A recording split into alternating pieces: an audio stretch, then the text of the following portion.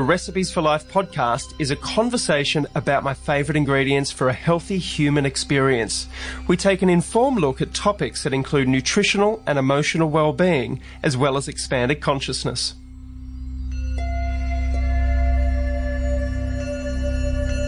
If you would like to become a qualified health coach, then the Institute for Integrative Nutrition, or IIN for short, can help you achieve your goals.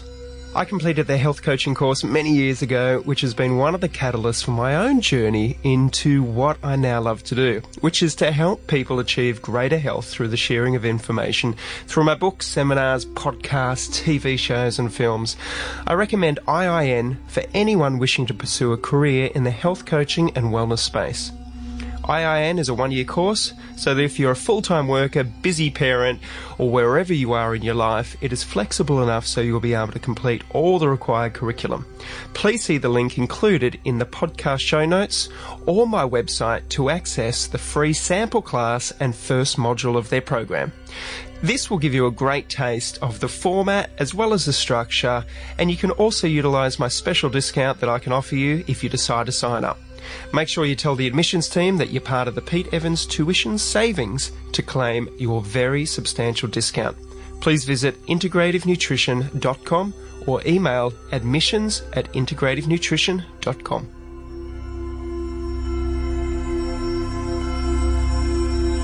Dr. Karen Zinn is a registered dietitian and sports nutritionist. Her master's degree was in the area of sports nutrition, and her doctoral studies focused on how to achieve sustainable weight loss. Karen currently combines academic work with her own clinical dietetic practice. She believes that this mix of academia and practice keeps her real and at the industry's cutting edge. When LCHF, or low carb healthy fat, first came onto my radar, I initially dismissed it, Karen explains, but going back over the evidence has convinced me that the current recommendations are based on flawed science. Known as the whole food dietitian, Karen's mission is to influence the dietetic profession to understand the profound and potential improved health benefits of LCHF nutrition. Check out the wonderful books that have been co-authored by Dr. Karen Zinn with Professor Grant Schofield, What the Fat and What the Fast, with Chef Craig Roger. And to find out more about Karen Zinn, check out her webpage karyenzinn.co.nz. That's CaryNZINN.co.nz.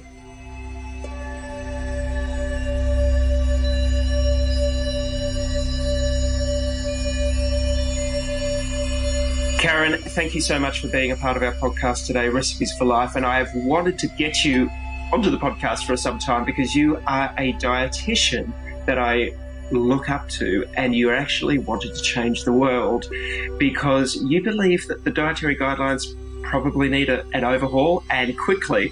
Can you tell us why you're so passionate about this and the science behind why you believe that we need to look at our dietary guidelines in Australia, New Zealand and other parts of the world? Yeah, hi. Yeah. Thanks, Pete. Great to be on with you today. I am very passionate about the state of play at the moment, and I do think things really need to change. And I think what we need to start off with is by saying that the evidence that has given rise to the existing dietary guidelines are totally flawed. And until people actually come to realize that, we're not going to see any change. So, what we're telling people at the moment is based on flawed science, and now we need to make amends. We need to change things so we can put everyone right. So tell us how you became so caught up in this, and you are probably one of the strongest voices for change in your industry. And why have you had, so much resistance to this change also from your industry? It's kind of interesting because I'm not really the troublemaking sort.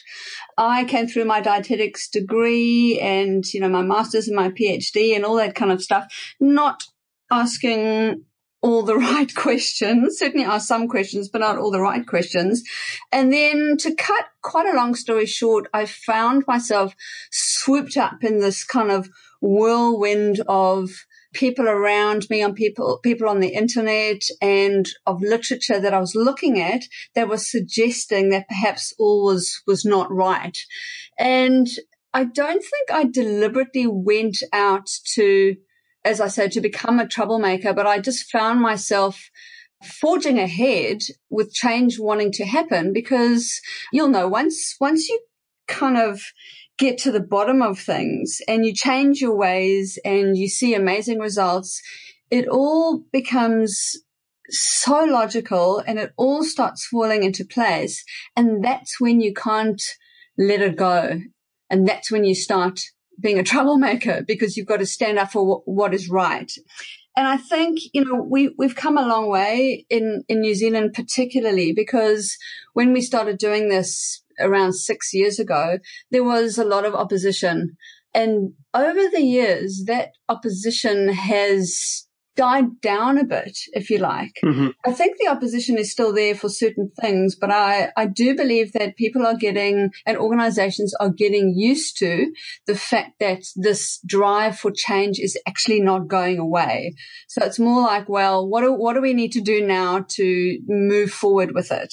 You actually released and put a rebuttal against when the dietary guidelines, I believe, it didn't change last time, and you and your fellow colleagues, which are esteemed professors of nutrition and the like, actually submitted evidence as to why this should be looked at. Can you explain that first foray into that world of actually presenting the evidence back to, I guess, the governing body and demanding that what you're presenting be taken seriously?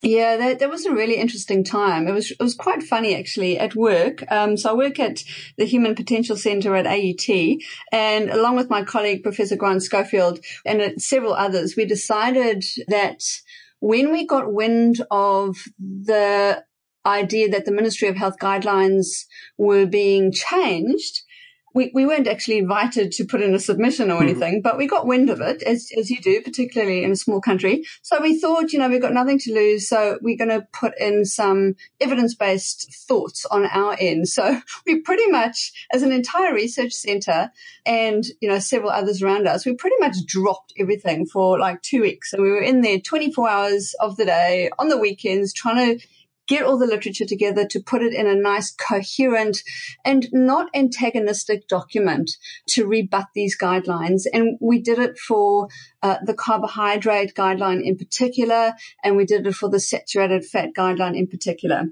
There was a little bit around fiber as well, but we basically put the stuff together and submitted it and waited. And a few weeks later, we got a response back about the saturated fat angle of it. And they said, can you please provide some more information to clarify the points about long-term effects of saturated fat in the diet and safety? So again, we put everything together, we sent it through to them, within a couple of days, and we waited. And we waited and we waited and we waited. Mm-hmm. And that was really the long and the short of it. So, on the one hand, it's disappointing that we didn't even get a response to say, thank you for this. We'll take this under, consideration. Nothing was ever done to that, or with it.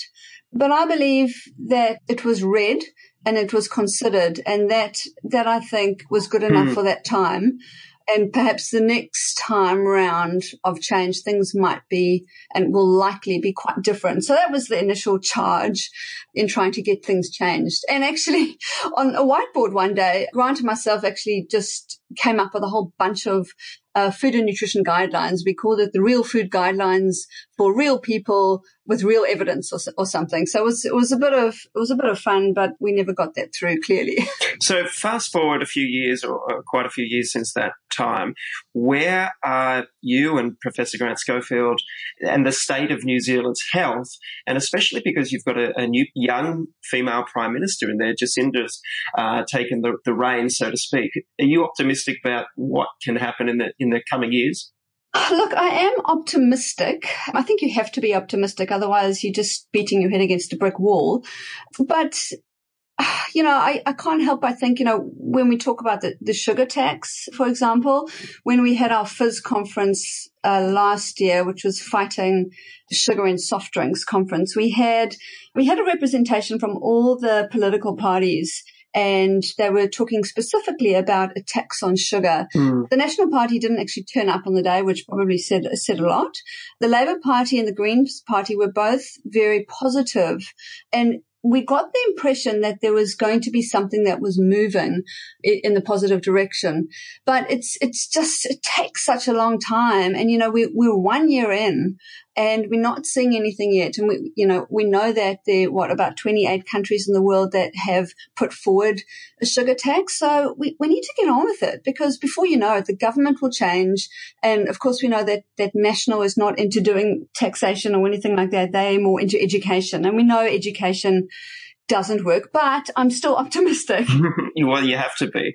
And if we look at different countries in the world at the moment, I mean, we've got the outspoken author of The Big Fat Surprise, Nina Schultz, pushing very, very hard in the United States for dietary reform with their nutritional guidelines. We've also got Professor Noakes and his team, obviously, in South Africa, that is being very publicly in the public eye about changing over the dietary guidelines and what South Africans are eating.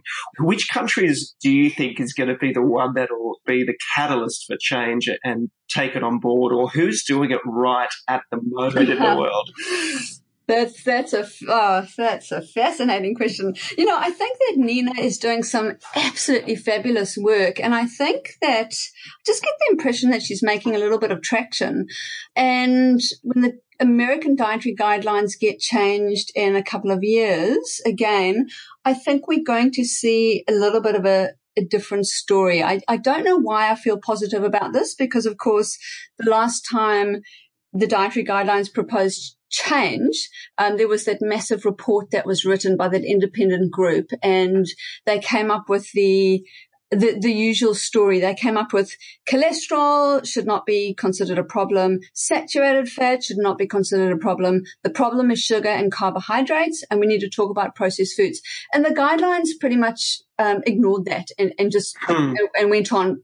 But since then, there's been some murmurings and some political toing and froing in the States. And I don't know, I just think that maybe at the next turn of the dietary guidelines, there could be something that changes there. And I really believe that if America changes, the rest of the world will just lie down and follow. Yeah, I kind of hope that happens. I think, Tim Noakes is just amazing, and he's making huge inroads.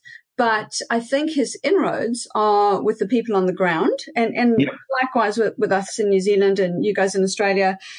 We're making amazing inroads on the ground, and it's likely that the officials will be the last people who will change. And I think particularly now, after Tim's very prolonged trial and then appeal and everything like that, it's not about making friends. So I think that might be, South Africa might be second after the States. Yeah. Well, let's talk about it in a perfect world, because obviously what you're alluding to there and what I'm taking on board is there potentially can be some changes in the coming years, possibly first in the United States and possibly South Africa. But the changes are probably going to be minimal and slight, obviously, because this is how things happen. So in your perfect world, what would the dietary guidelines look for a population? Obviously, there's differences in opinions on this, but I'd love to hear from yours and Professor Schofield's work, what you would say for the population, because a common rebuttal for any of this, and it was even in the papers last week when they were having a go about our film, The Magic Pill, is that the dietary guidelines in Australia have been created so that all economic levels and socioeconomic levels are catered for, so to speak, pardon the pun. So they're basically guidelines based around people's income and their earnings as why the current guidelines exist. So I'd like to get your magic pill of what you would love to see, but also take into consideration what is probably best for the population, taking it all socioeconomic abilities. Yeah, I mean, I think the whole socioeconomic thing is nonsense, because you can actually get a series of guidelines that cater to every single socioeconomic group. And we only need to look at the work that some of our GPs are doing in South Auckland, where you get high levels of poverty in very low socioeconomic groups. And they're making great inroads because they've got the support, they've got the know-how, and they are going real basic. And I think if you have lots of money or if you have little money, you can still achieve optimal health. The problem is all the cheap, nasty, accessible, toxic food that is surrounding everyone, and those temptations make it really tricky.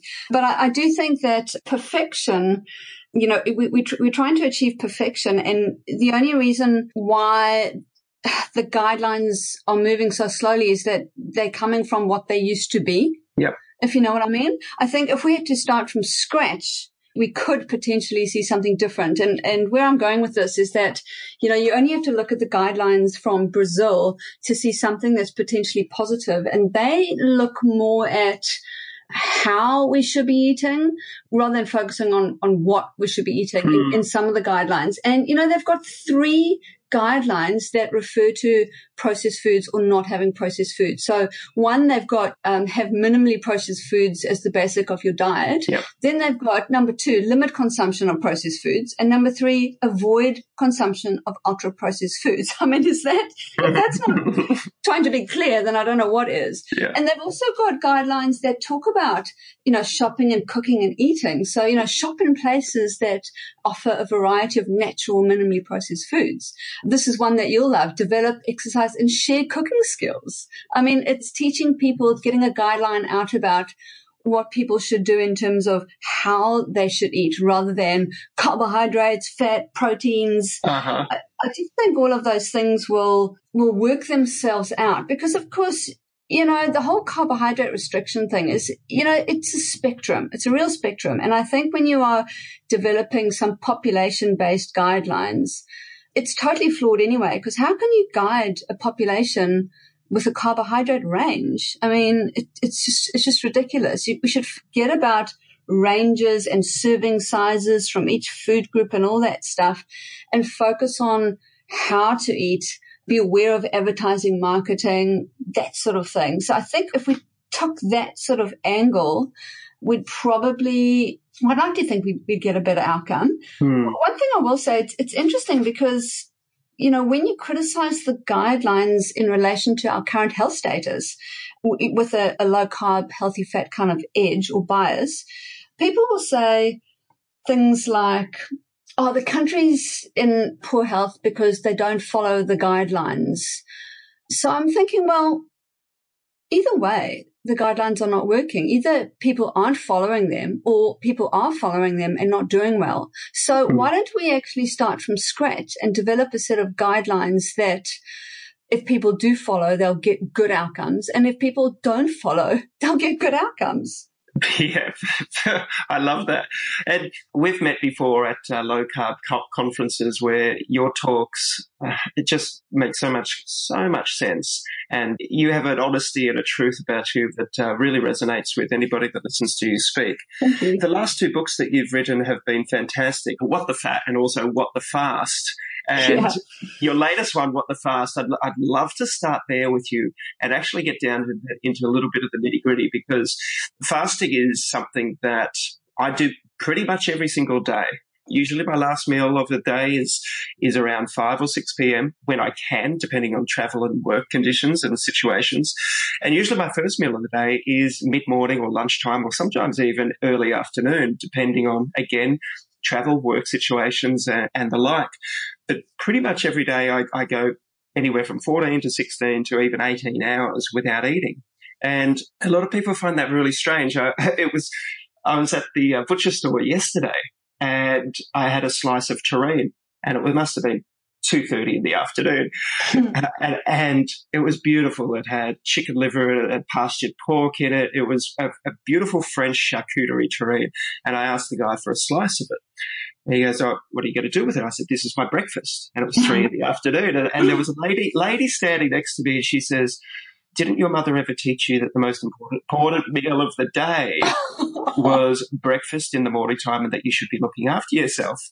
And I just couldn't help but, for me, I mean, I didn't take offense, obviously, when she was coming from her place of good. But the notion that we need to be eating first thing in the morning is so ingrained in people. And that's why I love your book. What the Fast is a brilliant introduction for people and a brilliant guidebook for people that are really fascinated about how our bodies work. So how did you come to write this profound book? And tell us about the science behind it, because everyone wants to know and understand this. Yeah, sure. Just before I talk about What the Fast, I think actually there should be something in the population-based guidelines about not necessarily having to eat every 2 or 3 hours, because that's something that is often emphasized, eat regular meals and eat balanced regular meals. Like really, it should all be just about getting enough micronutrients. And whenever you want to get that, then so be it. But this emphasis on having to eat every 2 or 3 hours, having to keep the metabolism up, I mean, that's nonsense. And, breakfast being the most important meal of the day, clearly that must have been coined by someone with the last name of Kellogg's or someone equivalent. So it's a very, very industry-driven thing, that need to eat every 2 or 3 hours. So, for us, What the Fast was, again, we just fell into it. It was the natural progression from our What the Fat book, because anyone who knows about eating reduced carbohydrates in their diet with healthy fats will know that they feel satiated a lot of the time. They feel full, and they just eat when they're hungry and don't eat when they're not hungry. So it naturally lends itself to missing a meal. And again, at the same time, the modern fasting literature was coming through. So, Walter Longo's work and, Jason Fung kind of put it on the modern fasting map, and, various others. And, when you delve into it, you realize that fasting has been around since the beginning of time, literally. Yes. For physical, for spiritual, it's nothing new, but it's quite cool how it's been modernized a little bit. And, again, being totally honest about the evidence, there is not strong human evidence for all these fasting benefits, because the studies just haven't been done. There is reasonably good animal evidence, but there is incredibly good biological evidence, like proof of concept stuff. And that is the most provocative, particularly around things like apoptosis and autophagy, which is like the golden word at the moment. And for those who might not know, autophagy is a state, it's a natural state where the cells in your body, the ones that have maybe passed their use-by date and have done what they've needed to do, they're not really functional. They have the ability to self-eat, really. They kind of eat themselves up, and the cell itself gets cleaned up. And it's really provocative when you look at the science and the cell biology around it. And when you learn about the cell, when you go through university and you learn about the Golgi bodies and the lysozymes and all those things, they seem so sort of intangible. But then, years later, when you read the science, it kind of all, again, the pieces of the puzzle get put together. And it makes so much sense. And the reason why we like the whole fasting thing is really to come up with a really good balance of feeding the cells and leaving them alone. Because I think when you leave them alone, this is when the powerful stuff happens. And I think, the devil in the detail, and the obvious question is, well, how long do you leave them alone for? What's the optimal to get your best benefit? And we have come up with a framework or protocol called super fasting. And again, there's no one specific protocol, but we have coined the term super fasting as a result of having an in-depth look at the literature and the evidence and the biology. And we've come up with something that we believe will work with the biology and also work with the reality of people's lives. So basically our super fasting protocol is really, it is a potent synergy of eating low carb, healthy fat foods, along with not eating for pretty much a couple of days a week with a meal in between. So we say start on Sunday and have a 24-hour fast, and then have a rich super meal, a nutrient-packed meal at night on Monday night. Yep. Repeat it on Tuesday. Have a meal on Tuesday night, and then eat low carb, healthy fat for the rest of the week, and then take your foot off the brake and, have an ice cream or whatever you want to do on the weekend. Yep. And this little framework we really like it because the biology says that in the morning you are at your least hungry. Yes. So don't eat. And it's really interesting. I've had clients who've come to see me going, I don't eat breakfast, so convince me why I need to eat breakfast. And I've done that over the years. And now I feel like I need to write little notes to them in apology because people naturally work these things out. They're just not hungry in the morning. So, don't eat. And then that happens on Monday, that happens on Tuesday. And then that, for a lot of people, for people who do it properly, that naturally draws them closer to or gets them further into nutritional ketosis, which is that normal, natural, healthy state for the body to be in, which is fat burning state. And it's a state where your brain is at its peak mental clarity, which we think is a great thing for Monday and Tuesday, which are the 2 days we suggest for super fasting. The beautiful thing about this is you're setting up a meal plan or a life plan. But what I tend to feel is that after you start adopting this low-carb, healthy fat approach and getting into nutritional ketosis and cycling in and out, as you talk about, is that by default, you end up following this program without even thinking about it. It becomes a normal way of life. So as you say, you start with the Sunday and the Monday and the Tuesday, but probably 3, 4, 5 weeks down the track, it will all sort of start blending into each other, and you won't be eating the breakfast, and you possibly just feel like eating the 2 meals a day, or sometimes the 1 meal and sometimes the 3 meals. And you just listen to your body. You're absolutely spot on. And that's what we try and emphasize in the book, is that we've come up with this framework, and it's just a framework. And we say, for people who are already doing LCHF and you're missing a meal and you're kind of habitually fat burning and used to it, then why don't you try the super fasting protocol for a month? So kickstart it.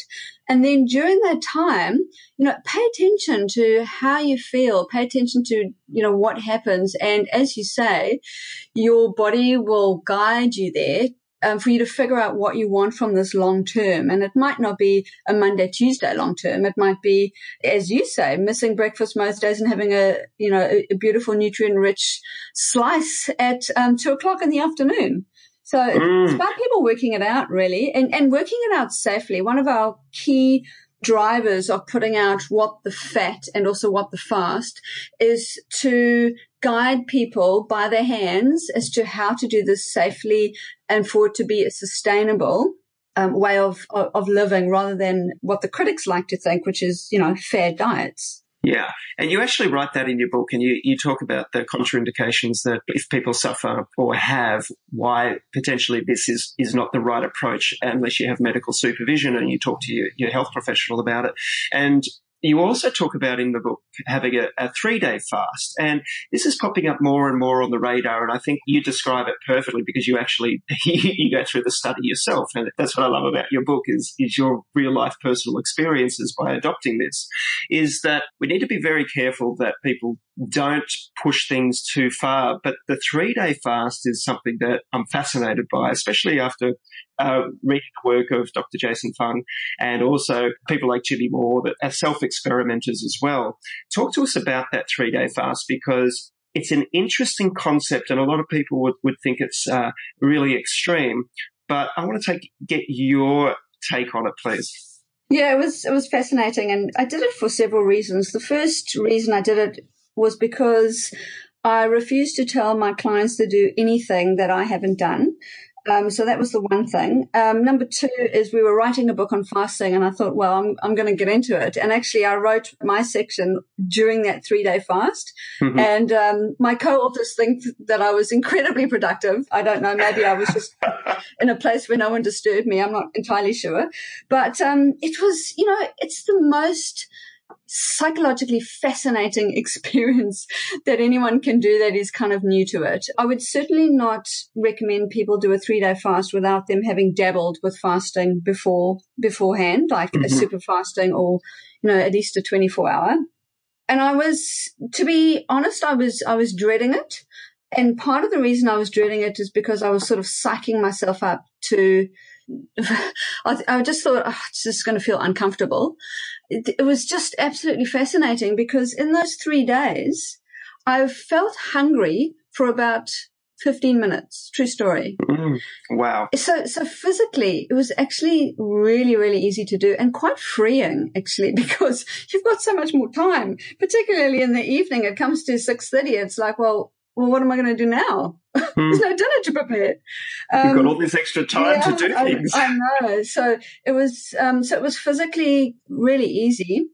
It was psychologically, it was quite, I don't want to say stressful because that's not really the word.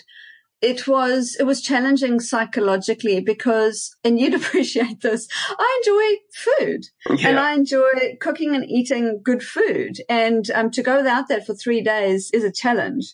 But of course, you know that it's there. And after my 3 days, when I prepared the meal, I actually wasn't hungry at all. And I could have gone for another 12 hours quite easily, but I was psychologically ready to eat. So that was a very interesting experience. And it's something that I would like to do and will do at least 2 to 3 times a year because I like the idea of, because for me, it's not about weight loss or blood sugar control or anything like that. For me, it's about living as long as I can for as healthy as I can. So anything I can do to strengthen my immune system, to ward off illness and to encourage optimal aging, I'm going to do it. And if it's not eating for 3 days every now and again, it's a very small sacrifice to make. Even if it's for a day or even 2 days, it all adds up, I guess. It is. And for a day, 24-hour fast is super easy to do. All you need is a busy day at work and you're done. Really easy. I know about them. We should just clarify as well. I want to just bring up children here because obviously some people listen to the podcast or read information and they've got a young family and all of a sudden they go, I should do that for my kids too. So I just want to get the clarification from you that this probably isn't appropriate for children of a certain age or babies and the whole Very thing. nice. Because next thing it'll be Pete Evans promotes fasting for babies or something with a headline or something, Most likely. Okay, so it's official. We are saying that anyone who is considered a child, so anyone under 18 years of age, is not to do structured fasting. It's not for you. Wait until you need to when you're an adult. I mean, I do think that children, you would know, they might miss a meal here and there because they're playing, which is awesome. They're out, doing physical activity and whatever. But in the natural kind of cycle of the day, that's absolutely fine. But you don't want to have anything structured. They're growing beings. Yep. So let them go, The same with, I've had an email recently about a woman who's breastfeeding and she's thinking about fasting. I'm like, no. When you're pregnant, when you're breastfeeding, just get on with it. This is a very short time in this big scheme of your life. You've got plenty other times, plenty opportunity to get into fasting. This is not the time for it. Yeah, get the nutrients in. So that's for sure. Yeah. The interesting thing is that, when you look at pregnant women and, they get morning sickness and they end up fasting anyway, I don't believe it's going to be detrimental, but there's just no reason to do it purposefully. No reason at all. Yeah. Fair call. I want to take a step back because you just mentioned it before that you'd like to write a little apology to certain people that you've advised over the years about needing to eat breakfast. And it was about a week ago when I actually got a post sent to me on my social media from a dietitian and said, "You're a joke, Pete Evans, and everything you stand for is a joke." And the line that obviously struck a chord for this person, and they needed to express it, was that I didn't go to university for 6 years to learn the stuff that I've learned and be told that it's out of date or it's useless or whatever it is. And I understand why potentially I can and others can cause this issue for people because no one wants to think they've gone to university and wasted their time because obviously you've learned a great deal through your dietetics training and so has this person. So how do you see the future of the education system for people in nutritional health services such as dietitians and nutritionists and doctors for that matter. Where do you think the future of that's going to go for the education to change to better align with these sort of concepts of fasting and not everything in moderation, and also that the metabolism that we've got to be eating every couple of hours for this, that and the other? How is that going to happen? Well, that's a biggie. That is a biggie, but it's interesting because it's on everyone's lips at the moment. And I think that putting comments on people's social media pages like that is absolutely inexcusable and shocking. And I've had a few myself, actually. I had one recently that said, I should be deregistered and all this kind of stuff. And I just think that there's absolutely no place for that at all. But I want to be the devil's advocate for one moment. And I used to be, I don't want to say that dietitian because I'd never be that rude, but I used to be a conservative dietitian who used to think the same way, particularly about personal trainers, because personal trainers used to teach nutrition and talk to their clients about nutrition all along, despite the fact that in their organizational reps guidelines, it says you can't design diets for people. Yet they did it. So yeah. I would be that person that would try and oppose that and complain about that. And I don't know if it comes with a bit of maturity or comes with being honest with yourself, or when you realize that there is no threat to your job, because really that's really what it's all about. Dietitians feel threatened, and I can see why. Yeah. But when you realize that there is plenty of work to go around, and when you realize that study these days is very different to study in the old days, like there was never the internet like it is today. I know people who don't have any qualification but would be a million times smarter than I could ever hope to be, yet I've got all the qualifications in the world. So it's what do you do with that information? What do you do? I do think that the nature of study is going to change, particularly tertiary study, and it's changing already with courses that are run, with online courses. I think the nature of university courses are going to change over time, like come to university for 3 years and sit in a classroom and listen to one person tell you stuff. That's already changing, and it's going to change substantially over the next 10 years. It's going to be an absolute groundbreaker. Where it goes is interesting. Look, I'd like to think that qualifications don't die, but I'd also like to think that there is a place for people who are self-taught to be involved in changing the health of the nation, really. I definitely think that there is a place. And I think, the dietitians do give you a hard time.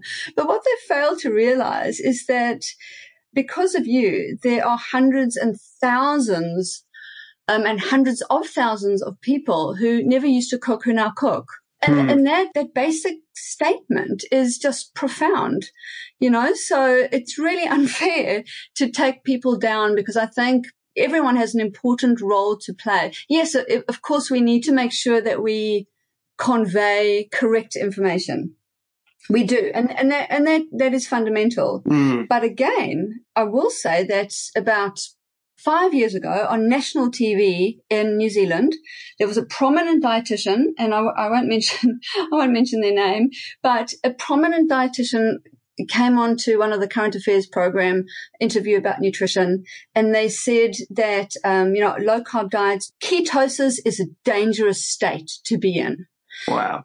Yeah, on national TV. So I think it's important, they've come around now, of course, but I think it's important to acknowledge that people make mistakes. Yeah. I've said some shocking things to my students along those same lines about low carb diets. They cause ketosis is bad for you, and you get bad breath. It can cause, I shudder to think. But I think hindsight's a wonderful thing. Well, no, maybe it's not a wonderful thing it's an embarrassing thing, really. But I think, with the informed consumer nowadays, things are going to change. And if we try and oppose it, we will be weeded out. We need to work with it, because we're all working towards the same good, which is health for everyone.